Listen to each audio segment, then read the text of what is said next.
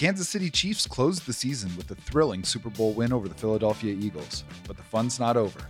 As we enter a potentially wild NFL offseason, The Athletic's Nate Tice joins us to break down the big game and its effect on legacies, as well as the decisions facing the Seattle Seahawks.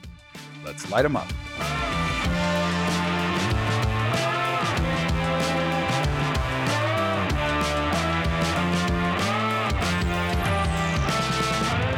I'm Jackson Bevins, and this is Cigar Thoughts. Welcome back to the Cigar Lounge. I am Jackson Bevins, and along with my dapper producer, Mike Barwin, this is the Cigar Thoughts podcast. Mike, how are we doing today? Feeling great, Jackson. Feeling a little less trusting of you because you're lying to the masses here. I'm in a nice t-shirt and sweats. Yeah, but you wear it well. The post-Super Bowl show. I'm feeling great, man. The big game delivered. It was fucking awesome. You know, that was honestly one of my favorite Super Bowls. It was so good. It was so good. I truly felt like we were watching the two best teams from this past season, and they both gave each other hell for all 60 minutes. I was just wildly entertained by the whole thing, and frankly, I didn't want it to end. I tweeted, I hope this game never ends, in the early second quarter, and the assumption is that there's going to be a lull at some point. There just never was. It was one of those high-scoring games that didn't feel like it was at the expense of quality defense, you know? Right. Like it was just playmakers making plays at every level on both sides of the ball for both teams. The quarterbacks elevated. Jalen Hurts had the best game of his life. He made every throw he needed to. And, it just feels great that we get to witness one of the true greats of our time in Patrick Mahomes, especially in the same era as someone like Travis Homer. It's just a real privilege. I know. I feel now that he's won his second Super Bowl, I feel like Mahomes' shoulders are broad enough to carry the mantle of being on par with Travis Homer. Yes. But it took this win for me. How's Pat in pass protection? I know he's good at avoiding it, but I want to see him take on a blitzing linebacker. Let's see what happens. Yeah. Well, it's definitely going to be one of those conversations that echoes kind of through the history of the NFL. Which one of those guys is better? That's actually coming up on First Take tomorrow, I've heard. So, well, listen, man. Even though that game is over, and with it, believe it or not, the NFL season, the good times continue in the Cigar Lounge because we're joined by a good friend and brilliant writer, analyst, and podcaster. He is Nate Tice of The Athletic. Nate, welcome back. I'm doing very well. But I'm doing very well. It's my standard response. So you didn't even ask me how I'm doing, and I just actually did. It's like when someone says, enjoy your meal. Yeah, you too. But I think it's the first time ever that someone introduced me as a writer first. So thank you very much for that. I'm not the best texter. I have a lot of grammatical errors as a texter and a messenger. So thankfully I have an editor that cleans up a little bit of my writing. I was more of a math-minded individual. I do read a lot, but my sister was the English major, and I just I'm like, oh, that word sounds good. Did I use it right? Cool. That's kind of how what Post is for, baby. That's what Post is for. I used Occam's razor on our pod today, and I was so proud of myself. That's how I described Steve Steichen. I said he's the Occam's razor of play callers because he always just finds the simplest answer, and I was actually pretty proud of that one. You should be. That's actually really good. You guys nailed what that Super Bowl was, though. It was high scoring, but it wasn't sloppy. Right. I mean, and the first downs for both sides, just if every first down felt well earned, or like you guys said, a star kind of being a star, which is kind of what you want. You want good players making big players making big plays, and then you want good scheme. And that's what what that game was. By the way, because I know I'm on a Seattle centric podcast, and I just saw this just 5 minutes ago. I'm totally taking a left turn here because this is how my brain works. Did you guys see the Seattle Sounders Bruce Lee kits? I'm about to. No. Did you guys see these? Oh my goodness. I might have to make my first MLS kit purchase. This is it was on Enter the Dragon. The Sounders are entering the Dragon. It was very surprised me out of nowhere. Sorry, I saw that about 5 minutes before the show, and I was like, hey, friendly company here. This is relevant. Go Dogs. Absolutely. Wow, nice. I know. So that was interesting. But yes, thank you for having me again. I'm very excited. This is great. We've come a long way from ranking Pete Carroll amongst other NFL coaches when I first came out to the show. Have. It's been a great year for Pete Carroll too. Year of the Pete. It was a very, very nice year for Pete Carroll. And I think he he won a lot of bets if he made them, but he won the wager on himself and on life as a football coach and decision maker, I think. Yeah, I mean, honestly, since you brought it up, like that was the biggest fulcrum this past offseason, was the biggest fulcrum decision of his coaching career, which was decoupling from Russell Wilson, right? Yeah. Which most of us, myself included, were quarterback over coach. And Jody Allen and John Schneider leaned into coach over quarterback. And right. I mean, through one season, it's hard to imagine it having broken more in favor of Seattle than the way that it did. We're going to talk about the Seahawks a little bit later on. And I do want to dive into the details of the actual Super Bowl too, but Nate, you were there, and this is your second time being at the Super Bowl, the first time actually being in the stadium for the game, correct? Yes, it is. I had vowed that I would never go to the game unless it was me or my dad in the game, or as part of the team. And I made the joke throughout the week was, if people watching our live show, was that the Athletic logo was behind me, and my dad, if anyone's been anywhere aware of this, has been retired for about 4 years now. So it was okay to break that promises. Promises were meant to be broken. And I'm on the Athletic team. So I guess my team did make the Super Bowl. So yes. I guess to go. I'd even say you won the Super Bowl. Yeah, I can. I did win that Super Bowl. I won as a fan, as a neutral fan. It's great. And maybe with some prop bets and betting on the Chiefs as okay, Super good. Bowl winners, and I'm Mahomes glad as you MVP mentioned that. And other wagerings that I did throughout the week and throughout the year. So I was a big winner of the week. So it was nice. Good. I was going to ask you about that a little bit later on. We had Ben Solak on last week, and he described, and he described the environment leading up to the game. But I want to get your take on what it was like watching the biggest spectacle in sports with your own two eyes. Oh man, it's. What I thought was really cool, because Eagles and Chiefs have, I'll say, passionate fan bases, is that there were a lot more fan energy at the game than I was expecting. I thought maybe have that. Like, I always think that the college football national championship can feel very corporate. And sometimes there's some Super Bowls have felt that, where it's kind of like that. You hear some noise, but it feels like there's 10,000 fans of each side and then 40,000 suits that don't care who wins. They're just there to see the halftime show and get a free gift, for some business dealings that they've done. This felt like really much like a neutral site. It almost felt like a Big Ten championship game atmosphere, or a SEC championship game atmosphere, where it's truly all those fans. But throughout the week and even to that game, like you guys said at the beginning, it really did feel like the two best teams. And it felt like haymakers were getting thrown left and right. And every touchdown was another, just acceleration of kind of like, it felt like a new climax was being hit. I want to use a different term, but that's the term I'm going to use right now. But I said to Robert Mays, my co-host, was after the Kadarius Toney touchdown, I just looked at him. This was totally legit, not even trying to be funny, but I watch a lot of football alone on Sundays in my office. And I said to him, I just looked at him, I go, this is fucking awesome. Football is awesome. And I just I was being legit, and he tweeted it. But I was being legit when I looked at him when I said it, because I was like, there's so much just cool shit that happens in the game, much less awesome coaches on both sides of the ball. There's no glare. Yes, Spags and the Chiefs defense can be, they're more middle of the pack. I did think they were underrated going into the game, but they're well coached. And then you have stars. So it just felt, everything about it felt right as far as seeing a Super Bowl. And on top of it, I get to see who I think is the best player of all time, and Patrick Mahomes, playing incredibly. And so it's just so many moments are going to stand out to me, including his scramble. So I think just like any big game, they stand out to you. I know games that you go to for the team that you're cheering for and they win. Like, I remember the double with the Seattle Mariners. I was 6 years old, and I still remember it.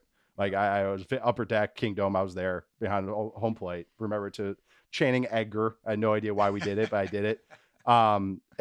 But I remember those. You remember those big plays, and now it's just a Super Bowl, which is just, it just adds to it. It's super. Like, that the word actually is apt for what it feels like.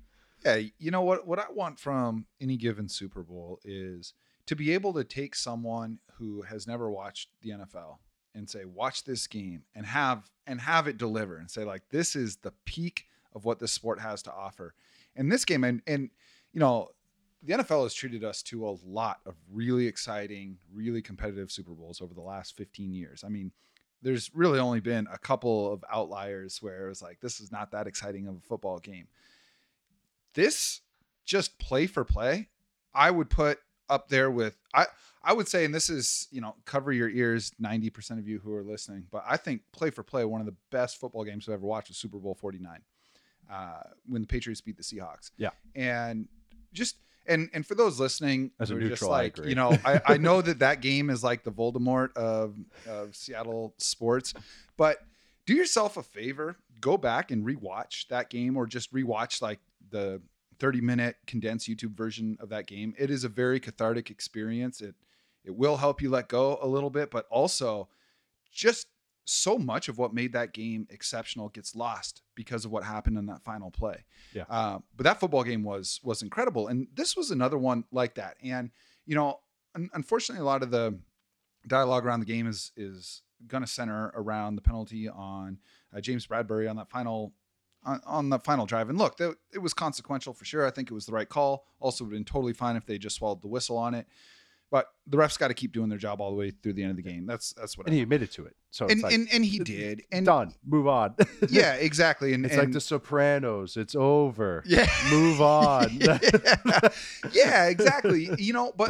But that game was so good, and I think most of the discourse that I've read and listened to surrounding this game really is surrounding the actual play on the field, and it was just so good. And let's start with the quarterbacks. I mean, you've got Hurts and Mahomes, who are standard bearers for sort of the new age quarterback, and Mahomes obviously kind of cements his legacy with this win. He's got lots more to go, but the difference when you start stacking up the all-time great quarterbacks, the difference between winning one Super Bowl and winning two is significant. For him to have two, along with two MVPs through 5 years, you could argue is the greatest start to any career any quarterback has ever had. But on the other side, you have Jalen Hurts, and his journey is so fascinating to me. I mean, here's a guy, obviously highly recruited uber athlete who wins the starting job at Alabama, is famously benched at halftime for Tua. Tua leads the comeback win as a freshman, I believe. And so much came out about how supportive Hurts was through that whole situation, how he handled the transition. He ultimately transfers, has an amazing shortened career at Oklahoma, but still came out of the draft with a lot of question marks. And I was always really high on Jalen Hurts just because I think, like, I don't care really if my wide receiver is an asshole or a diva or my cornerback or anything like that, but I do want my quarterback to have that CEO quality to him. And Jalen Hurts has that in spades. Like, he is just an ace. But the question remained, okay, great athlete, can he be an NFL quarterback? And he buried Carson Wentz 2 years removed from a legitimate MVP campaign. That's something. But then he goes out and is obviously a prolific runner. But that was a team last year where if they fell behind, it was over. And you saw it in the playoff game against the Bucs. They get down by a couple of scores, and it's just like, they're not going to be able to run their way back into this. Then this offseason, the biggest vote of confidence that you could ever hope for from that team, which is an extremely well-run organization, towards Jalen Hurts, was trading for A.J. Brown. And Hurts blossomed into, I think, this just looking at this past year, one of the 2 or 3 best quarterbacks in the entire NFL. Wow. He played, that was the best game he's ever played. And as someone that has been lower on Hurts as well, it made me rethink about my own traits that I appreciate with quarterbacks. One of the biggest things is they have to be a psychopath competitor. And a lot of good quarterbacks hide it very, very well. And then their smiles and all that. But deep down, they're all psychopaths. And I think Hurts has a little bit of that. He's tough as all get out. He's competitive. All he's done is improve as a starter, which is all things that I appreciate. These are the same things as totally different type of player. Same things that made me a big fan of Desmond Ridder last year. And so it made me reevaluate, like, well, those are traits I always appreciate. And he manages to be accurate. He's aggressive. He manages to push the ball. And even if his style of play is unique, and I will say it is unique, even for amongst other running quarterbacks, because he's a tank on top of being with great vision, but he also is able to push the ball. He's not a dink and dunk guy. He doesn't have a popcorn arm. He can really launch that thing. He slipped on the Hail Mary at the end of the game, so everyone forget about that play. Sure. But he generally just slipped on it, which we'll probably talk about as well. But really just him and his improvement has made me go reevaluate, going like, well, at first I was like, yeah, he's like a midline starter, you know, a unique system you have to have for him. And now I'm going, well, you do want to build this system around him. And also just maybe we always want everything in sports, especially to be black and white or 1 and 0. And, you know, it's always a mix of gray. And I mean, just how life is and what is who to give credit for, who to rally against, everything like that. And does Hurts get a lot of benefit from his situation? Yeah. But is there times where Hurts creates and carries that freaking offense? Yeah. Like that, both things can be true. Yeah, and we're not in the habit of penalizing great players for being in great situations, right? Either.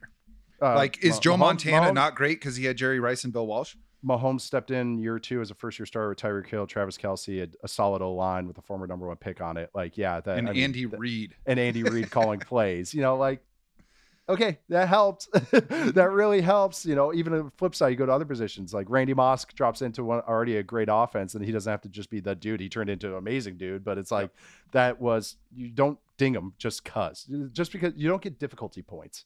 You know, just at the end of the game. The NFL is hard. The NFL is really hard. A lot of things could go wrong. But then the other side is with Mahomes, and we've had Robert, my co-host, has kind of mentioned a couple times or asked this question like, have you seen anything like this where a guy comes in, is this successful so early, sustains it, and is truly the centerpiece of what his team is doing? Like he is the reason of winning. Because, you know, Tom Brady, they kind of eased his path, and Tom Brady didn't really become Tom Brady until year 6, year 5. I mean, he was good, but then he became the elite as a few years as a starter. And I was like, damn, Marino, but they didn't have that team success. And I was like, Wayne Gretzky might be the other one, but that's a cross sports reference. Which I love to do if anyone listens to the show. But I mean, all of us that grew up were around the same age. It was always what? It was Manning versus Brady, right? Who's the best, Manning or Brady? Manning's the stats guy before he won his. Brady's the winner. Mahomes is both. And so it kind of is at this, he's 27.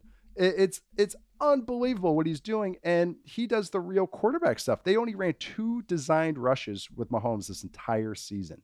He is a pocket passer and he is top. I think he was fourth most efficient scrambler amongst all quarterbacks. He does the creation plays, but all the stuff that he does from the pocket, his play style was on perfect display in the Super Bowl right there, winning from the pocket with a couple extended plays that he created They created some wacky throws that were like, wow, I can't believe he even got that ball off, much less completed it. And then the game-winning scramble, that I would call it the game-winning scramble at the end of the game.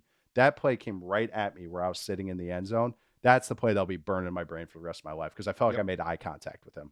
I was like, yeah, look at him come right at me. It's like, yeah, here he comes. But you were steering him as he was running. I had the joystick. I'm like, yeah, up, right trigger, go up. Like, but that's exactly what it felt like watching it. And he's unbelievable. My first exposure to him was his rookie year when he was sitting out. I was with the Raiders. We were playing him on Thursday night, the Chiefs. And he stood at the 50-yard line, was just launching bombs as warm-ups. It's like, who the fuck is this guy? I remember scouting, but I didn't have to scout all the quarterbacks in that draft. We were scouting more day 3 guys as backups.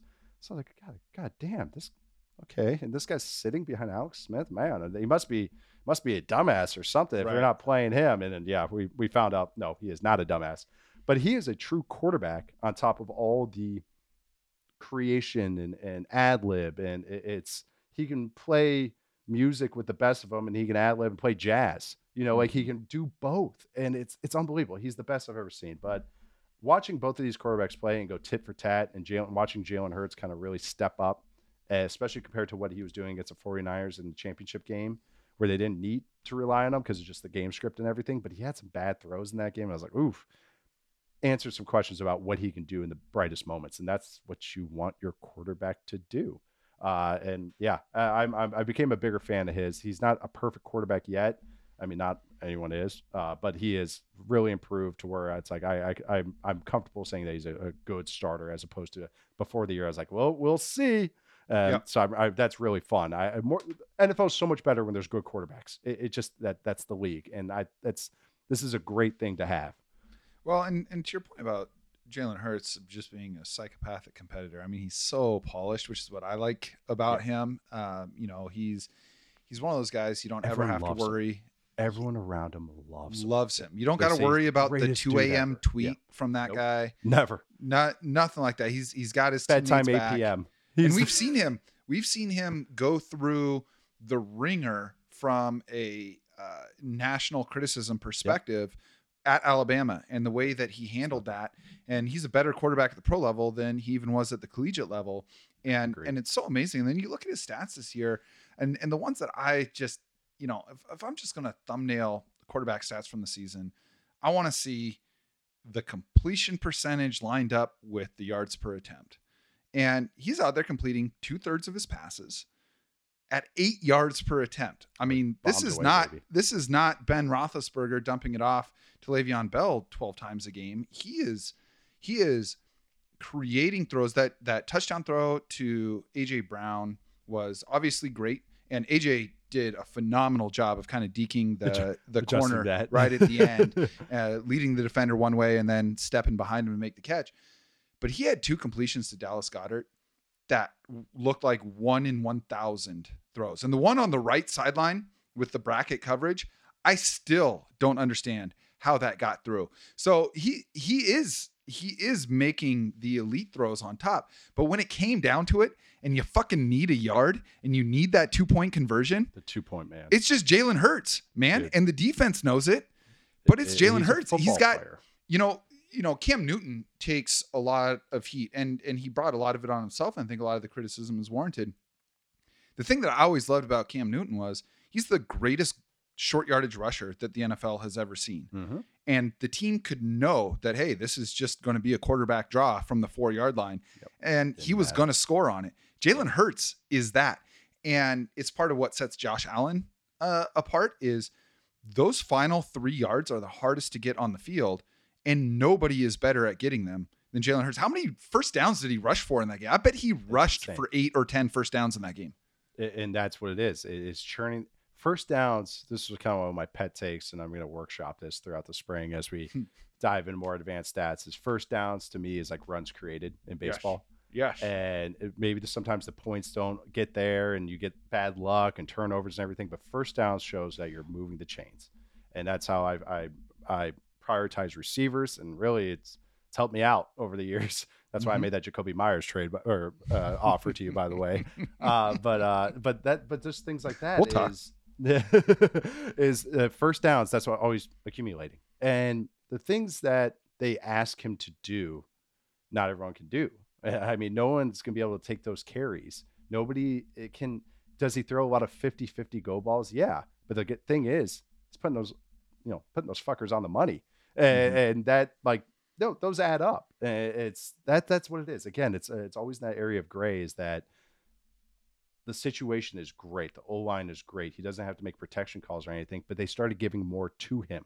And that showed to me that he was improving even mentally as far as handling kills, handling alerts. And it wasn't just Jason Kelce doing all of that. And he's a hard worker, and hard work and talent.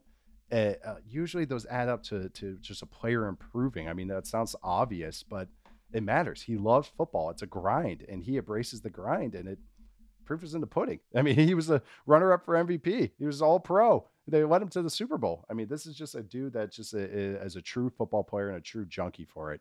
And I'm excited to talk about one of your questions later about what the Chiefs defense was doing, because there's a couple of those plays you mentioned. I'm excited to talk about from the other perspective too. I have a quick question for you guys about the Chiefs defense before we move on. Yeah. Nick Bolton had a hell of a game, obviously. If you all the linebackers, yes, totally. He was a hair's width away from being Super Bowl MVP if that second touchdown could have possibly stood. But my question to both of you is, do you think that it's morally righteous for a linebacker to wear the number 32 and play that well? 32 is rough for me as a linebacker. That's like a strong safety number, right? Yeah, and or like a scat, or like your third down running back. Sure.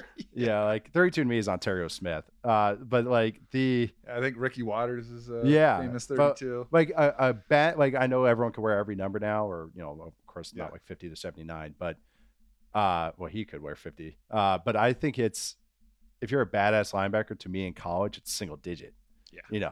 Like I think some of those guys, you see some random ones like a 17 and a 19 and something like that. But If you're like a badass linebacker, you're wearing like 5, Yeah. you know, like 3, you know, Mhm. something like that. 32 that's like Tough one. you're the 72nd guy in the training camp roster type number. That's That's That's like what you it missed is. out on your first 3 top choices sort of number. yeah. Yeah. They give you a ranked list, and they're like, yeah, well, no, you're getting the 4th number here, so 32 it is, buddy. But hey, make it your own. It's like Alvin Kamara makes 41 cool. Yep. You know, Right. like the Steven Right. Jackson and Micah Fitzpatrick make 39 cool. Like, and Right. if you told me Those are not cool low. numbers. They are not, 39 is I say that as a 39-year-old. That's not a cool number. 39 is not a cool number. I'm sorry if anyone that's their favorite number, but is not a cool number. That was And they- actually before the season started. Tariq Woolen had chosen 39 before he moved to 27. 27 is perfect. That's the difference between him making the roster and almost winning Defensive Rookie of the That's Year. right. honestly. Because I'm glad he wears 29 and he can't wear 27. He can't wear a 1. Like if he was number 11, oof, that just wouldn't look good. Right. Like even Sauce Gardner, I know Seahawks fans are like boo, but even like Sauce Gardner wears 1 and he's so skinny that it's like he looks even taller and skinnier because he wears number 1. Gotta understand your body type. yeah, That yeah, works with exactly. it. You gotta dress for the body you got. Yeah. I do want to talk about the Chiefs defense because I think that there could be a ripple effect moving forward from what we saw in the second half. Before we do, we got to throw some flowers towards Andy Reid. And I think he's always kind of been that your favorite coach's favorite coach, but because he took so long to win that first Super Bowl and then it's Mahomes and this and that, I think that he's kind of been in the shadows a little bit, but Andy Reid is my favorite coach. And my question to you is, I think that if you look at the Mount Rushmore of NFL coaches, I think that there are 3 no-doubters for me, and that's Bill Walsh, Bill Belichick, and Don Shula. Yeah. Does Andy Reid have a case to be the 4th face? Yeah, he does. Absolutely. Now, again, that second one. You know, Mike Tomlin's making a strong case. Yep. Tomlin has been I love Tomlin too. I know. No, but Andy Reid for me. And on top of it, it's easy to cheer for him because he is legitimately a great guy. And like I know that from personal experience and stuff. And he really is. And him and his wife, actually. His wife is lovely. She's great. She's funny as shit. She's exactly what you would picture. Yeah. But that was Andy Reid's MO for years and years was he's on the forefront of offensive thinking. He's a great, before I get on that rant, an understated thing with Andy Reid is he's a fantastic talent evaluator. He has a lot of say in who they draft in Philadelphia and now Kansas City. And he is there at weigh-ins, front row every single morning. He's the only head coach I've seen that does that every single day at the combine. He is, and I know that's just like, oh, well, that's just the weigh-ins and stuff. That just shows this dude loves football, understands kind of what works. I think that's his understated skill is he's a fantastic talent evaluator, and that's why they find guys on all draft picks. I'm not trying to take away from Veach or Howie Roseman or anything like that, but Andy has a lot of say in that. But his MO when I was growing up was Andy Reid, forefront of offensive thinking, Mickey Mouse offense, terrible at clock management. Sure. That was Andy Reid's MO for years and years. That's how I knew him. I was like, fun offenses, but they can't win can they win a cold rainy night at Stoke? Like Andy Reid's offenses couldn't do that. And now he's proven it. Patrick Mahomes does help, but this was his magnum opus. And Super let's Bowl not game. pretend that Patrick Mahomes would be this version of Patrick Mahomes Without him. with any coach. Exactly. Like there is an exponential factor when you put talent next to talent. It's like an RPG. We saw it as Seahawks They fans. give boost effect to each other. Yeah, It's- absolutely. There's I mean, synergy with it. Earl Thomas, Cam Chancellor, Richard Sherman, Right. all great on their own. The fact that they were all playing next to each other for 5 years had that exponential effect. It elevated them all into kind of all-time conversation at the position types of guys. And so when you get that confluence, when you get that synergy between a head coach, especially if he's an offensive-minded head coach, and your quarterback, I mean, it is the hallmark of every dynasty that the NFL has ever seen is that close relationship between the head coach and the quarterback. And that's so, no, you're absolutely right. Again, it's just like situation and the quarterback, they bounce off each other and they boost each other if it all works out. Man, it's been really cool because Andy Reid was always willing to look elsewhere to add to his offense. You know, he had Brad Childress for years as a spread game analyst was his official title. to like look at new concepts that they would steal stuff from North Dakota State when they were scouting Carson Wentz and stuff like that. But then this game, and Andy Heck, their offensive line coach, who's a longtime offensive line coach, former Seattle Seahawk. Yeah. He, great guy as well, great coach. They still know the basics of X's and O's. They still know the bone. They still have good bones. Yeah. It's not just all like a good motor. It's not just, the rims and the flashy stuff on their car. Like they still know how to like grind it on the ground. Well, that stuff doesn't work if the quote unquote real football stuff isn't working. Right. Like you can't call 40 trick plays and get away with it. You have to be executing that other stuff for the quote unquote goofy stuff to work. Some of the stuff looks goofy, but it's sound. Like there's not just stuff where it's just like, why do they do that? It's like he'll have dropped a couple of those in there, but there's a reason they did it. I mean, this dude, and I tweeted this and I thought it was just this is Andy Reid in a nutshell, because he's just a psychopath in a fun way, is that he went they were running balls near the red zone. They do like a split zone bubble that everybody runs. So it's two guys on either side of the quarterback. They put Kadarius Toney in motion to run the bubble, and Josh Sweat jumped off sides. So they blow the play dead. Just like that guy, just a zone bubble is the play is. The next play, 1st and 5, they run the exact same look, exact same play. They pump it and throw the little wheel route behind it. Actually, all 3 guys were wide open. But when they lined up, because I was coming right at us again, where I was sitting, they lined right up, and I was like, they're going to run the same play they just showed. They're throwing the bubble. And so, I mean, I'm sure the Eagles were like, oh, I know it's coming. And it, and it was only, an 8, 10, 12-yard game, whatever it was. But I was like, God, you madman. This is awesome. But he knows, he understands football tropes, like just like a movie guy, like just like if you watch Cabin in the Woods, or Scary or Scream or something, understands what is given, what you expect, and knows how to subvert it. And without going off the rails. And I think he's brilliant. He really is. He's brilliant. You saw it on their last 2 touchdowns, right? Those were not plays that just existed in those moments. He spent the first 50 minutes of that game like the T-Rex in the original Jurassic Park, just testing different parts of the fence, looking for a weakness, right? He was doing a lot of that motion stuff and similar concepts with different personnel throughout the game. Mm-hmm. And then at the end, he realized, if I bring my split wide receiver this far in, the corner will follow him inside of the safety, will follow him inside of that linebacker. Now I've just created an extra obstacle for that corner to get back out into the flat. And they ran it twice, mirror images. I know there's a little bit different wrinkle on the Sky Moore one, but the Kadarius Toney touchdown and the Sky Moore touchdown were essentially the same play. And it's just, that is a result of everything that they had done leading up into that point. And that is where the genius of Andy Reid is for me. He ran that ring around the Rosie play in the Super Bowl, and it ended up being the only incompletion of the second half for his team. With a jumbo offensive lineman as a receiver too. That's great. Psychos. He did a palms up play. They went tempo. They went off no huddle, and Travis Kelce and Juju are looking at the sidelines like, what? Like, even though they don't signal plays in the NFL, you signal personnel, they're still doing the what, and it worked. And total high school play, man. And they actually put a motion on it. So like that's Andy Reid right there. It was a gimmick on one side, and then a sound with a little design variation on it on top of it. And even before the Kadarius Toney touchdown, they tested the waters, like you said, testing the fence. And they both tested the fence, Velociraptors and T-Rex. They really did. They tested it right before. They ran the little jet motion with Sky Moore for the play before.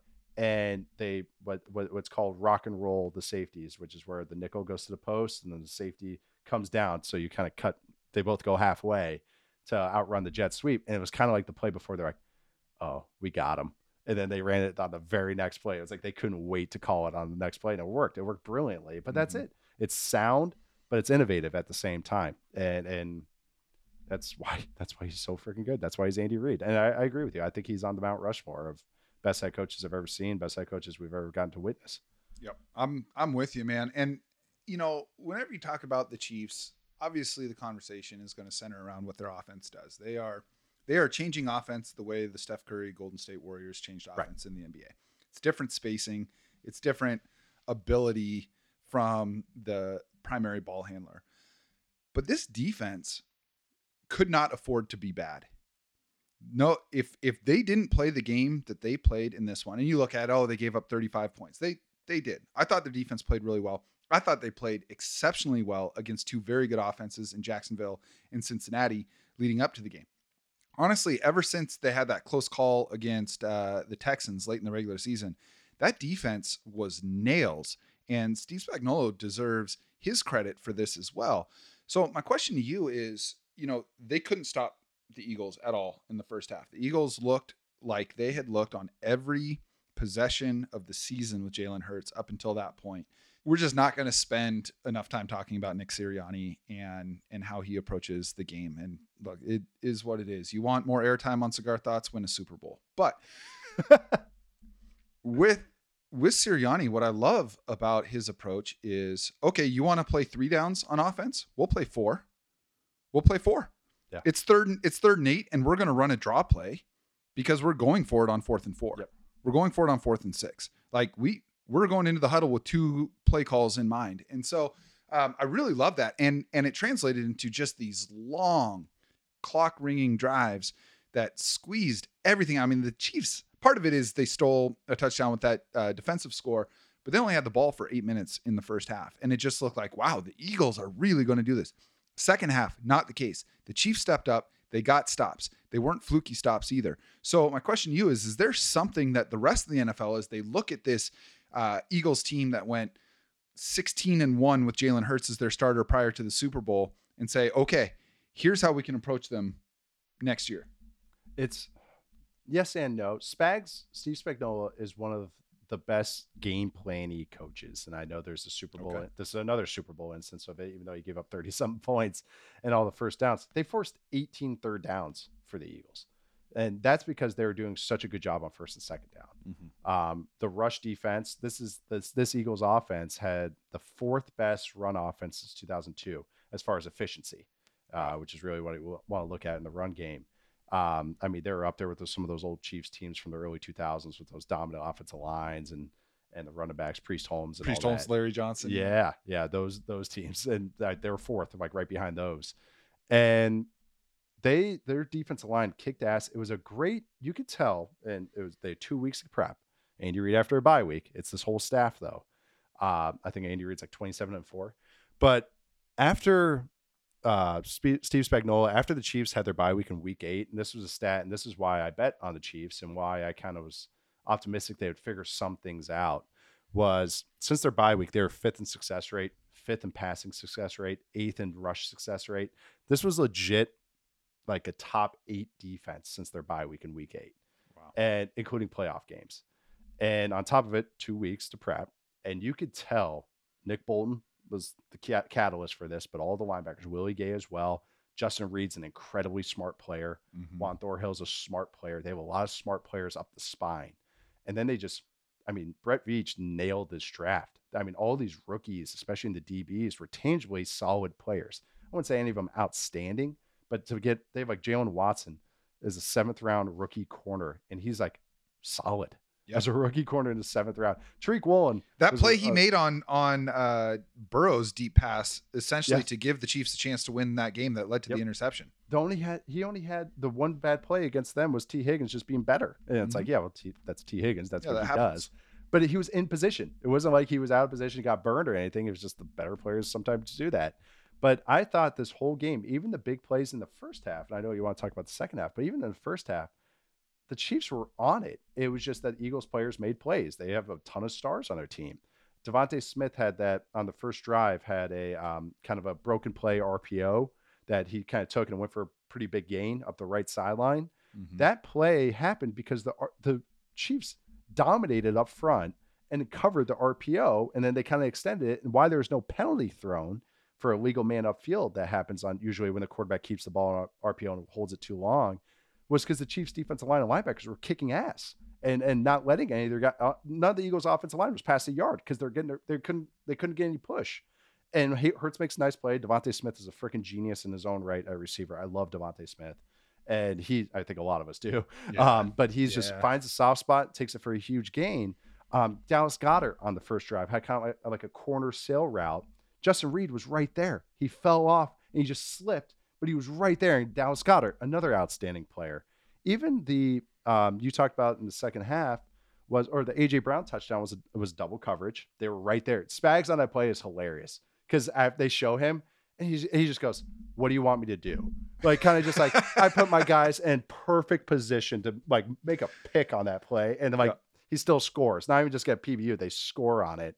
The corner route to Goddard that you talked about, Hurts makes a brilliant throw on that. The corner, I would say, was Watson on it. No, it might not be wrong. I might be wrong. It might be Snead. It was Snead. It was cover 2, and Hurts is going to the right thing, but the corner, Snead, is being smart too, and he sinks underneath.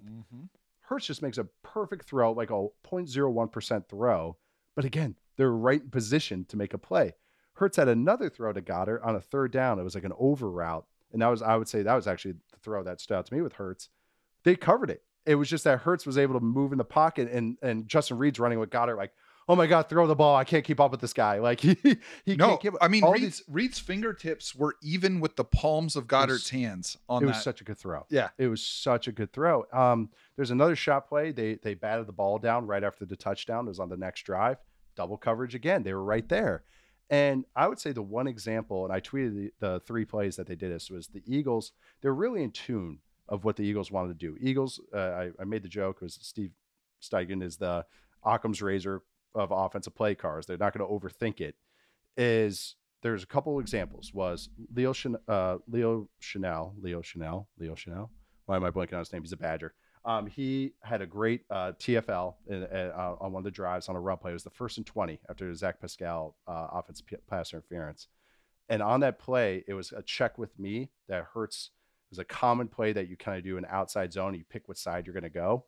And so they make the check, and both tight ends kind of just adjust like a half yard. They kind of just step back like one step. Bolton just points at Dallas Goedert and goes, "It's going this way. It's going this way." But they were so in tune of what they wanted to do. And the other one was the crossers one I tweeted was the Eagles love this crosser play on 3rd and long. So what they try to do is try and get 7 or 8 so they can go for it on 4th down. And every time they got into it, and Steichen did a good job of kind of window dressing it, but it's always empty, and it's always with Kenneth Gainwell. All 3 times they ran it, Chiefs players were passing off and like pointed it out. One time he got blown the fuck up on one of them, and the other one, 3 guys were right around him. They had to kick a field goal because they forced it to like 4th and 8. And it was just, they were so in tune what the Eagles want to do. Could they always stop it? No. But it was good players beat scheme every day and twice on Sunday. But I do think that it was just, they were so in tune with what they wanted to do the entire game. And there was some, they got some big plays, but they did all they could against a really talented Eagles offense. Is that transferable? Like, can another team look at that and say, yeah, that was the original question, right? I just broke it all down without even answering your original question. The takeaway is just get better players. Simple as that. Yeah. Nail the draft. That really helps. We get 5 tangible rookie starters. Yeah, the Seahawks already followed this game plan. Just nail the draft. Exactly. It's great. It makes everything better. The Saints did it 5 years ago in 2017. I think some of that is transferable as far as just being opponent scouting, but everyone could do this in a week if you got enough data points on it. And what, everybody has tendencies. So I think some of that is translatable, but yeah, the players still have to make plays. So if the Eagles are able to run it back and do a lot of things they were doing this year, they return a lot of those same players. So that's going to be really, really hard to stop next year, especially if Jason Kelce comes back. Yeah. Yep. Okay. So my answer is, yeah. And I asked that through the lens of the Seahawks, and we'll talk about them here in a minute. The path, Seattle took a big step from where most of us expected them to be this year in closing the gap between them and the elite teams. There's still a big gap between them and the elite teams in the NFC. And right now, I really think there's only 2. I think it's Philly and San Francisco. And, if Seattle is going to climb that mountain, Philly's a team that they're going to have to get past. So just curious is Jalen Hurts and that Eagles offense doing something that is just going to take the league a long time to figure out, or, was a little bit of a blueprint laid down? It sounds like the answer to that is maybe. Well, they just lost their offensive coordinator. They just lost him to the Colts. They might have some more brain drain, some other, maybe he takes some assistance with him. You never know. So that is something that he did a really good job of calling plays and not overthinking it. When he took over play calling duties in 2021, you could see a tangible effect on that offense. midway through the season. Having good players helps. Having a quarterback that can really get you a bucket whenever you need really helps. Like Patrick Mahomes, and sometimes Geno can do that. I think really some of that brain drain, it's hard to sustain. They were very healthy throughout the year as well. That matters as well. So it's tough. It's hard for them, I think, to recreate what they did this year, especially on defense. But I know we're talking about the offense. So I think it would be more manageable next year. And there is more of a book out there. And, Hurts is accumulating a lot of hits, and you just never know. And I hope he can stay healthy and everything. He already has the shoulder, and he looked great in the Super Bowl, so it didn't really affect him that much. But it's one of those that they had a lot of breaks that went their way this year. So that's another thing, is that, yes, they're a very outstanding team. They deserve to be in the Super Bowl, but it's hard to sustain, especially how they're built. Yep. Now, you mentioned at the top of the show that the game broke favorably for you as a gambler. So I want to touch on this. It did for me as well. But I want to hear what hit for you. What were your bets? You bet on purple Gatorade, didn't you son of a bitch? Yeah. So I have some fun ones that I want to talk about, but I'm assuming you took the Chiefs to cover. Did you take Chiefs money line also? Chiefs money line, Chiefs to cover. I had a Chiefs alternate line too, that it was looking great for a minute until the Eagles scored and got the 2 point. They got the octopus on me. Yeah. I had Chiefs minus 7.5. I like a good number. Yeah, I know. I was feeling pretty good about that for a minute. Had the over. I had Chiefs to win the Super Bowl from last April at plus 1050. And then I doubled down on it at plus 800 and tripled down on it at plus 450. Money don't make none. I just kept bet. I had Mahomes MVP when he was plus 850. I think I got it, and then plus 650. So that was a good week. I know Mahomes winning his MVP was not that was before the Super Bowl, but just before, had ton of player props. I had Pacheco over yards, Pacheco to be the highest rusher of either team at plus 285. I was pretty happy with that one. I have every Devontae Smith over you could think of. So that first drive, I was like so giddy. I was like, oh my God, this is great. This is going great. Need like live feed of audio of the shriek that you let out when they overturned that reception. The go ball. Oh my God. Because that would have put everything over. And then he didn't catch anything for a couple quarters. I was like, it wasn't until that long one in the fourth. Because I had Devontae overs everywhere and as legs in a couple of different parlays too. So I was kind of sweating that. I had so I was with you on all those bets. I had some Chiefs futures bets that obviously hit, and then I had a very specific bet from, I think it was about halfway through the season. My book allowed for you to gamble on specific finishing positions. Okay. So I got the Eagles to lose the Super Bowl at 12-1. Love it. So that one hit. And then, my favorite one, my 3 Super Bowl win streak on Gatorade color came to an end, unfortunately. I had Kelsey overs, of course. His line was 81.5. He finished with 81 passing yard or receiving yards. So just missed out on that. And that broke all of my parlays. But the one I was most proud of, and I honestly thought I should have got longer odds on this, but I got at plus 415, I had a kick to hit the uprights. What? Just to hit the uprights? Any kick to hit the uprights. You're such a sack of shit. It was like plus 3. It was like I'm just hooting and hollering when Bucker clanks that first kick. That's the best doink you've ever heard. Yes. That was, oh my God. I was going to bet on him to miss, and then I realized I couldn't bet on my app in Nevada because in Arizona because I was cross straight lines. So I was like, thank God I got all these in on Monday. The one I was most proud of was, of all of them, well, the Pacheco of leading all rushers. That's great. Probably one. I'm a big Pacheco guy. The one I was really proud of was I was under Miles Sanders everything, and one of them was under 4.5 receiving yards. 4.5. That was, and even my producer, when we did our gambling show, he goes, and to our listeners, he has a great voice. Michael Beller, he's a great guy, but he's like, and to our listeners, just remember 4.5 yards. That's just one check down and falling forward. And he went through all the instances. He's like, that's one screen pass that he just stumbles for 5. It's like, Beller, I want this to win. I have the under, not the over. So I went under 10.5 yards and then under 4.5 yards for him. Wow. And then the one I was kind of disappointed, the over Noah Gray was one over Noah Gray, 10.5 yards. It bumped up to 12.5 by the end of the week. Must have been a lot of Noah Gray bets. And he caught one early. They ran a screen to him. Should have gone for like 12, but it went for like 5. And then I was like, they'll get him again on a check down or something. Not they get a target the rest of the night. So that was one I missed out on. I was honed in on Noah Gray a little bit as well. Hey man, you got to spend a week at the Super Bowl. You got to see the Super Bowl. You got to watch Rihanna live, and you made money. That is a good week right there. No complaints. Bought Taylor Swift tickets in Vegas for me and my wife as a Valentine's Day gift, and already paid them off. And I'm like, that's a win right there. This is what I tell my wife. I am gambling for our benefit, babe. Right. This is investment. This is investment on our future. Absolutely. We worked hard for this money. I'm going to make sure it works hard for us. I like that. I know. I'm very good about it. I allocate a certain amount of money, and I'm like, hey, this has to last me the whole year. You know, I do this for the season, and I have 3 years that I've done that. I'm profitable all 3 years. I'll take that every single time. Yep. Yeah. That's what I tell her. You know, babe, it's just the mortgage payment this month. I won't bet beyond the mortgage payment. It's just 1 month. That was actually in your vows. We got 27 more years left of it on the mortgage. Yeah. It's just 1 month of it. Exactly. All right. So getting back to on-field game here as we transition into the Seahawks. If you were building a team from scratch, is there anything that this Super Bowl tells you about how to do it? Get a quarterback. Besides draft Patrick Mahomes. Quarterback and offensive line. I know you're never going to hear me argue against that. But if you want sustained success, have an offensive line that can move people. And the Chiefs ate their vegetables. They did reinvest in their offensive line 2 years ago. The Eagles obviously have the best offensive line in the league. So that's how you sustain success, no matter who the supporting cast is.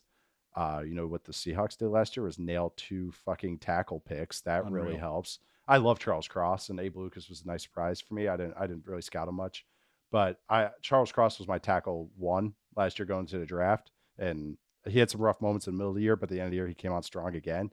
He had the week 16 game against the 49ers, whatever that Thursday night, week 15, 16, whatever it was. Mm-hmm. Bosa got him a couple times, but he had a dozen plus snaps where he's holding up one-on-one with Nick Bosa, the defensive player of the year. It's like the ultimate litmus test for oh my God, tackle. right. A rookie left tackle getting no help. It's one of those I wish I could point out more, because every time I do it, people are like, oh, you're such a football hipster. 12, I get those 15 likes on Twitter. It's like, the shit matters, right, guys? Yeah. That helps. And also nailing some DB picks also helps as well, because those are positions that are really hard to find talent. So finding a bona fide all-pro caliber corner in the 5th round is pretty helpful, I think, for getting you started for a franchise. And finding a cheap quarterback.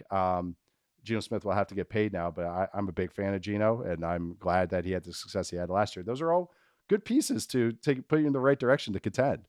Yeah, I mean, the Seahawks, they surprised a lot of people. They posted a winning record. They made the playoffs. Now, like a lot of teams, they have some big decisions facing them in the coming months. But unlike most of those teams, they're set up with a lot of draft capital, decent amount of cap space. I think right now they have the 6th most effective cap space in the NFL. So before we get into the steps that they should take, I want to ask you the same question we asked Ben last week. Do you think the Seahawks record this year is reflective of the talent that they currently have on the roster and the coaching staff? Yeah, I thought they played well this year. It wasn't lucky. The Giants record was very lucky, I thought. They outperformed all, not to take anything away from that. I don't know what's your Giants fan base, your New York fan base on this pod, but it's the Vikings fans that are going to come for you now. Oh, okay. Well, but that's the thing. Vikings fans were still like a 9-8 type of team that outperformed that. I mean, there's that middle of the pack, but so were the Seahawks, but their record reflected what they were, if that makes sense. I thought they were equal level types of teams. I think also this Seahawks team, if we're even talking about in 2023 and beyond, is even offense, they're set up with so many dudes. I mean, the receivers make sense. I like the tight end group. I like the line. Like I said, Geno, the running back room's interesting. That helps, is having a lot of answers that a lot of people are trying to find, or a lot of teams. So I think this team was indicative of what their personnel was. And I thought the coaching on offense, defense was up and down, but on offense really kind of expanded all that, or got the most out of what they had. Yeah. You mentioned Geno Smith, and it's sounding more and more like he's going to stay in Seattle. So to help narrow the scope for this topic, let's assume that he is. Okay. If you're John Schneider, you've got your tackles, you've got at least one corner, maybe 2 in this last draft. How are you prioritizing this offseason? And for each of those priorities, you think it's more likely they find that answer in free agency or the draft? Yeah, that's the thing, is how they want to do it. They like front seven, and I think they need a power slot receiver, a big inside receiver that can block. And I think that would unlock so much with their offense, because I feel like when they have to go 11 personnel with 3 receivers, they have to be super spread. And then when they go, and then other than that, they go very condensed with all their tight ends, which I thought those were 2 siloed offenses as opposed to a lot of synergy with the offense. And what they kind of like, all right, we're in this, so we have to do this. Okay, we're in this, so we have to do this. And that's, again, it was good coaching. So I think look and see if the Jets cut Corey Davis. I would say if you're looking at the receiver market, I think it's a great kind of free agency market to maybe find that guy. Allen Lazard, if that's you have cap room, his deal would probably be like 3 years. I looked at what the market value was on SpotTrack, and it was 3 years, $37 million. That's about fair, about $12 million a year. Mm-hmm. Depends if you want to go with that for a power slot role type player, but I think he would be perfect because he's basically a glorified tight end that can turn the chains on third down. And I think it would match up what they also have. They don't really need that kind of deeper guy like Lockett, the intermediate kind of deeper guy. I wonder how that affects how they approach the tight end room, because they gave Will Dissly a pretty meaningful extension last year. They got another year with Colby Parkinson before they make a decision on that. They're going to have to make a decision on Noah Fant here pretty soon, who I think can kind of be a lot of what you're talking about. So if you dedicate 8 figures a year to a power slot, Seattle loves to run 2 tight end and 3 tight end personnel. So, yes. With that, that's what I'm saying. If you want to go premium with it, yeah, there's other ones out there. That's Corey Davis's market is low right now. So that's like one that's like a 1 year. I would love that, because what you're looking for from that third guy is you need him to be a pro. You need him to do the things that Corey Davis does, which is run the right route, block, catch the ball that's thrown to him. Corey Davis is going to take over the game, but that's not what you need out of that spot, and that's not what you need for that kind of never designed to play for him, but if the ball goes his way, you don't mind it. Yes. And that's what they need. They already have 2 dudes. People always want the third. Oh, we got to get the other 8. Nobody has 3. The Bengals have 3. That's it. Yeah, it's really, really hard to find 3. And I think that, but I think getting that type of role player as opposed to kind of more of the speedy slots would make a lot of sense for what they want to do. And it would blend with the tight ends as well. You could do interesting things when you have athletic tight ends and receivers willing to do the dirty work. This is something the Packers have done with Lazard, actually. Other teams have done this. Obviously, the Rams are just always 11. The Cowboys, using their tight ends and their receivers, they just interesting things you can mix and match. And I think Waldron does a good job of understanding his personnel. And if you want to go on the other side on front seven, there's some interesting big name guys. Daron Payne had a great year. Draymond Jones, those are the bigger name guys. But like a guy like Zach Allen from the Cardinals had a great year this last year. And again, he's going to probably have a nice pretty penny in free agency. But then you get guys like Arden Key will have the pass rushing, a role pass rusher who has versatility. Guys that are versatile as pass rushers might not just be that ace, but can align everywhere. That lets you get your best 4 out there as far as pass rushing. And I think that matters. There's other guys like Raheem Nunez-Roches from the Bucs, like kind of lower budget guys. Jonathan Hankins, who was just with the Cowboys last. Yep. David Onomata from the Saints. Kind of those kind of mid-level. The ones that don't get your dick hard, but you look back halfway through the season, you're like, oh man, glad we have. I mean, it's all about snaps. This is an example of a guy that kind of fits a similar role you're talking about, who way outperformed expectations. But when the Seahawks signed Uchenna Nwosu, it was like, oh yeah, that fits. That fits. He's good rotational player. He ends up going out and having a 10 sack season and being the best player on the defense. I'm not saying that's what you need to go find, but you give yourself an opportunity for that guy to hit when you bring in an Al Woods or a Quentin Jefferson, someone that will just give you really meaningful snaps that matter. And maybe you look at the box score and it doesn't jump out, but from a defensive tackle, that's not necessarily what you need. From situational pass rusher, that's maybe not what you need. What you need is someone that's not going to get you 2 sacks in the game, but is going to force the quarterback off his spot twice and give the secondary 2 opportunities. And sometimes going from, it doesn't always have to go from below average or poor to great. Even just going from below average to above average is a huge difference. If you do that across, look at the Mariners in their lineup, what they're trying to do with their batting lineup. Going from below average to above average is still a jump in 2 tiers, and if you just do that across the board, it's like, oh, shore this up. And that's why some of these guys, I call it the Millsap doctrine. It's stole from basketball because of Paul Millsap. Yep. And yeah, it's just low usage guys or low minute guys. If you give them more minutes, they do. Nwosu was one of those guys last year. And the other one was Obo Okwankru. I always butcher his name. He was with the Rams, and then he was with the Texans last year. Sure enough, he played more snaps, and his production went up as well. That's another guy. He's never had more than 5 sacks. His market's not going to be huge for all the lazy teams. But that's a guy you give a 2-year deal that you kind of like. Surplus value doesn't always have to be the stars or the rookie contract guys. If you pay a guy a mid-level contract and they play good, and someone that gets paid $6 million more than them at the same level, that's surplus value right there. Yes. And I think this free agency class is littered with those type of guys, and exactly for what the Seahawks need, what I think they need. And if you look at the draft and even in the second pick that they have in the first round, a guy like Keanu Benton from Wisconsin, guys like that are young, could play inside, can stuff the run and give you a little bit of pass rush help, that could play 30 snaps again and also be a young talent that's a cheaper deal. Like guys like that could really matter. I'm not going to talk about the 5th pick yet. I do have names for that because I think Seahawks fans are just having a field day, like spinning the wheel about who they want at the 5th pick. I feel I'm Seahawks fandom adjacent because I'm a Mariners fan, as you guys know. So I see a lot of Seahawks fandom and what their line of thinking is. So I'm curious what you guys think about the 5th pick. Well, yeah, let's talk about it. So they're in a great position. I'll start with that. Yeah. Well, so here's the thing. Seattle's picking 5th as it stands right now. And there's a lot of fun permutations with trade backs. And, we talked about one on Dane Brugler's most recent mock draft, which this would dream scenario for me. They had Seattle trading back from 5 to 9 with Carolina. Carolina jumped up, took CJ Stroud, and Seattle got a 3rd round pick and next year's 1st round pick out of it and took Tyree Wilson with the 9th pick. To me, that's like a dream scenario. But let's just say, we could do everything everywhere all at once with everything that you can do from the 5th pick. Let's say Seattle doesn't find a trade back that they like. And the top 4 picks are in some order: Bryce Young, Will Levis, Will Anderson, and Jalen Carter. You're sitting there at 5.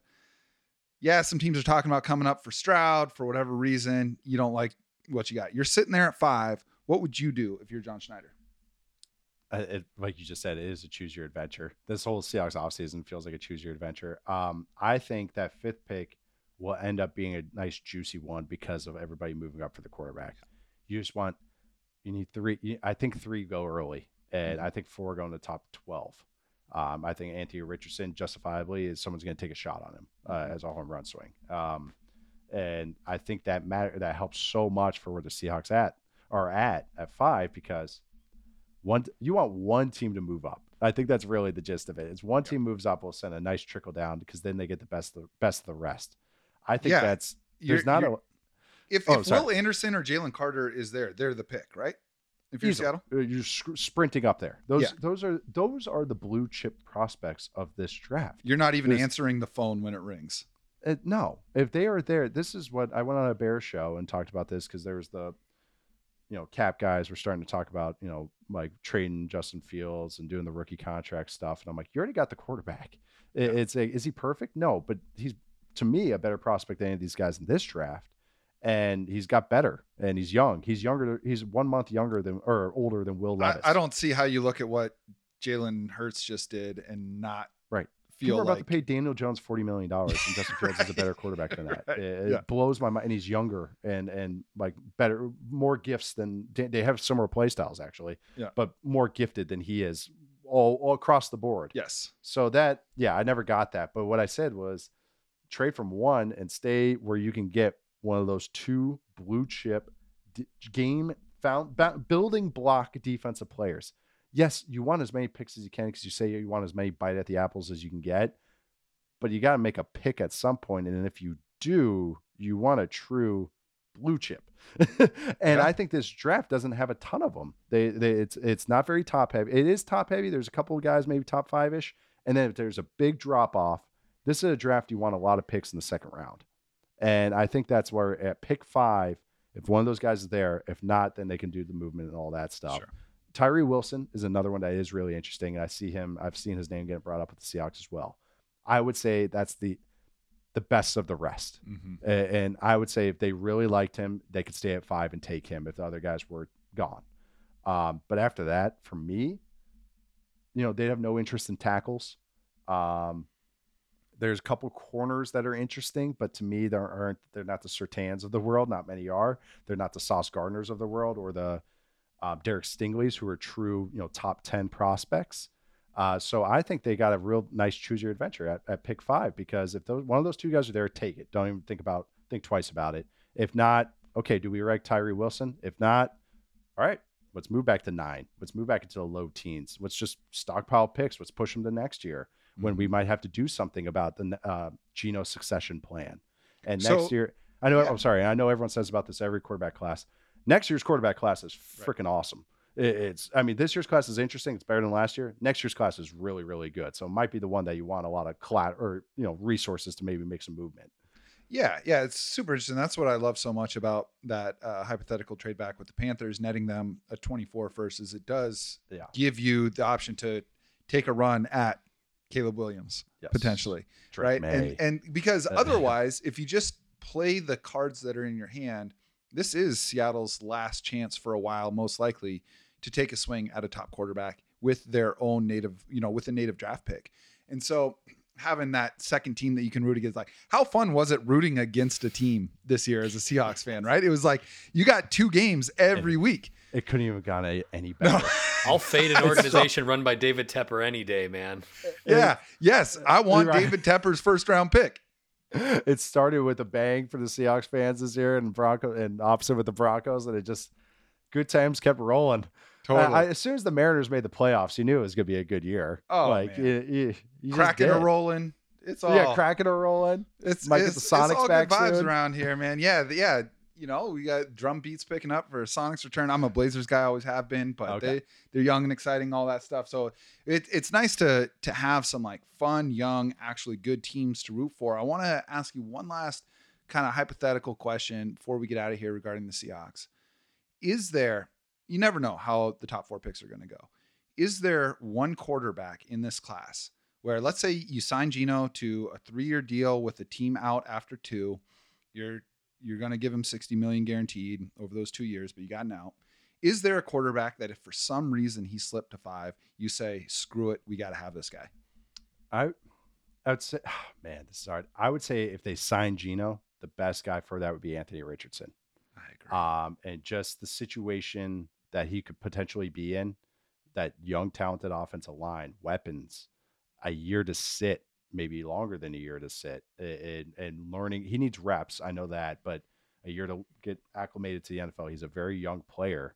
I think the 2 teams, to me, and this is me as a neutral fan, Seahawks and the Lions are in a great position to take him because of their team situations and their quarterback situations. Richardson I'm a bigger fan of him than I thought I would be. Every time I watched him, I'm like, he tries to do the right thing, and he has traits that you can't teach. And he seems like a great kid. He seems competitive, all the stuff that I love. He's improved. He needs more reps, but that's one guy. Or that's one that you move from 5 to, a couple picks back, and then hopefully he's there at 8 or 9 or 10 or 11, whatever one you want to say. But you'd say if teams get skittish about Bryce Young's size and somehow he's there at 5, you're saying there's more value to Seattle in what they could trade for a quarterback needy team than he would give the team himself. Yeah. Bryce Young is the best player of these quarterbacks, but that size is, I know Mina's been tweeting about it all today. That size is a true historical outlier. And so if you are comfortable with that, absolutely. He's a baller. He is such a fun football player, but I'm saying that my assumption would he be gone by 5. Yeah, I think a lot of me teams too. do. Me too. I think a lot of teams really like him, justifiably so. Like I said, he is a baller. He's just small. Yep. I call him Zoomer Flutie, and people think that's mean. Flutie was a baller. It was just that, but they're the same size. If you look up, Flutie was listed 5'9", 185. Bryce Young is going to be 5'9", 190. That's very similar size, 5'10" on a good day. But that's what he is. And if some teams, there's half the teams aren't even going to have him on their board because it was just a size. It just is what it is. But yeah, that's just the Bryce Young talk. Bryce Young would be my QB1 if we're not considering size, but I do consider size. So I have to Just I have to validate that. Stroud is my QB1. Anthony Richardson at this point in time is my QB2 just because of the home run swing. And then I would have Young 3 even with the size after that, because I just think Richardson, the upside of Richardson is it's a true difference maker at quarterback, which is the hardest thing to find in the NFL. Yep. Geno is a very good player this year. His upside is even higher than Geno's. And I know that's potential, the big P word for all these guys, but they're in a situation where they could take that home run swing, and Pete's not going anywhere. So seriously, that's another feather in that cap or that line of thinking. Do I think they do it? No, but I don't think they need to do it, because I think Geno's awesome too. But that would be interesting, and I understand if they do think the same thing. Yeah. Well, I mean, Seattle hasn't had a lot of chances to be an interesting team in the draft in the last 10 years, and these last 2 years they have. And it's really, really fun. Obviously it's a good thing for picking the late 20s. It was a good thing. Yep. Absolutely. It's just, every year there aren't 32 first round talents. No. And so you're ending up giving, that's why I think Seattle has traded out of the back of the first so often is, you're giving that extra guaranteed year, you're giving a first round contract to a player who is maybe not a first round talent. And so it's just nice. Seattle's got one of each this year, which is really, really fun. They got 5 picks in the top 84. This is great. I know things are coming up Seattle. But that's how, you're exactly right. There's usually 10 to 15 real first round talents, like true guys that you can consider as a first round talent. And then usually picks 20 to 50. Eye of the beholder. Flat most years. Yeah. And that's really what it is. It's getting top 10, top 12 picks, lottery picks. And then after that, it's like, all right, just get as many as possible. So that makes sense. And that's why their second first rounder could be interesting too. Mm-hmm. That's the one I would right on the cusp this year at number 20. Yeah. And if they like a guy, good, go get him. But I think that's one they push back and get even more picks, especially push them next year. Just keep accumulating these picks. I mean, they're in a great position right now. They really are as a team, as just a team building standpoint. They have a lot of cool paths they can go down. Yep. Absolutely. Well, listen, Nate, this has been awesome, man. It's great to talk ball with you outside of our Dynasty League trade discussions via text. So thank you for making the time to join us. Thanks so much for having me. This is great. This is outstanding. Hopefully this one doesn't get lost like the first time when I messed it up. That was totally my fault. So I hopefully this one's a little better. I keep improving each time. No, you're amazing, man. Listen, before you get out of here, remind the people where they can get more of you. They can find me at The Athletic for my writings. I think the next thing I'm writing is the most improved team article, which I have shoehorning in there somewhere in between free agency. You can find me on Twitter at Nate_Tice. You'll see plenty of tweets. I just broke down a lot of the Super Bowl games, a lot of clips there. And The Athletic Football Show with Robert Mays. Usually you hear me on Sundays and Thursdays. You'll hear me about once or twice a week in the off season. So we'll do some free agency shows coming up. Right now we're doing a lot of lessons of this and lessons of that, which can be a lot of fun to do. So you hear me all those places. You guys, I mean, that's an awesome show. I love listening to you guys. It makes me a smarter fan. As for us, you can find Mike and I on social media as well. I am on Twitter at Jackson Bevins. That's JACSON. Mike is on Twitter at Mike Barwin, and the show itself is at Cigar Thoughts. You can also find us on Instagram at Cigar Thoughts NFL and on Facebook at Seahawks Cigar Thoughts. Of course, you can listen to this show and read every article at fieldgoals.com/Cigar Thoughts. And if you're listening on Spotify or Apple Podcasts and like the show, drop us a 5-star rating, leave a quick review. You've already got 200 5-star ratings between the two platforms. That is not something Mike and I take for granted. Thank you to all of y'all listening for your continued support of the show. We know you've only got so much time for audiobooks, music, and podcasts, and it's an honor to be a part of that for y'all. Please know that by sharing this show on social media and with your friends, you give us the juice to keep making this happen. We'll be back soon, but in the meantime, onwards and upwards, my friends.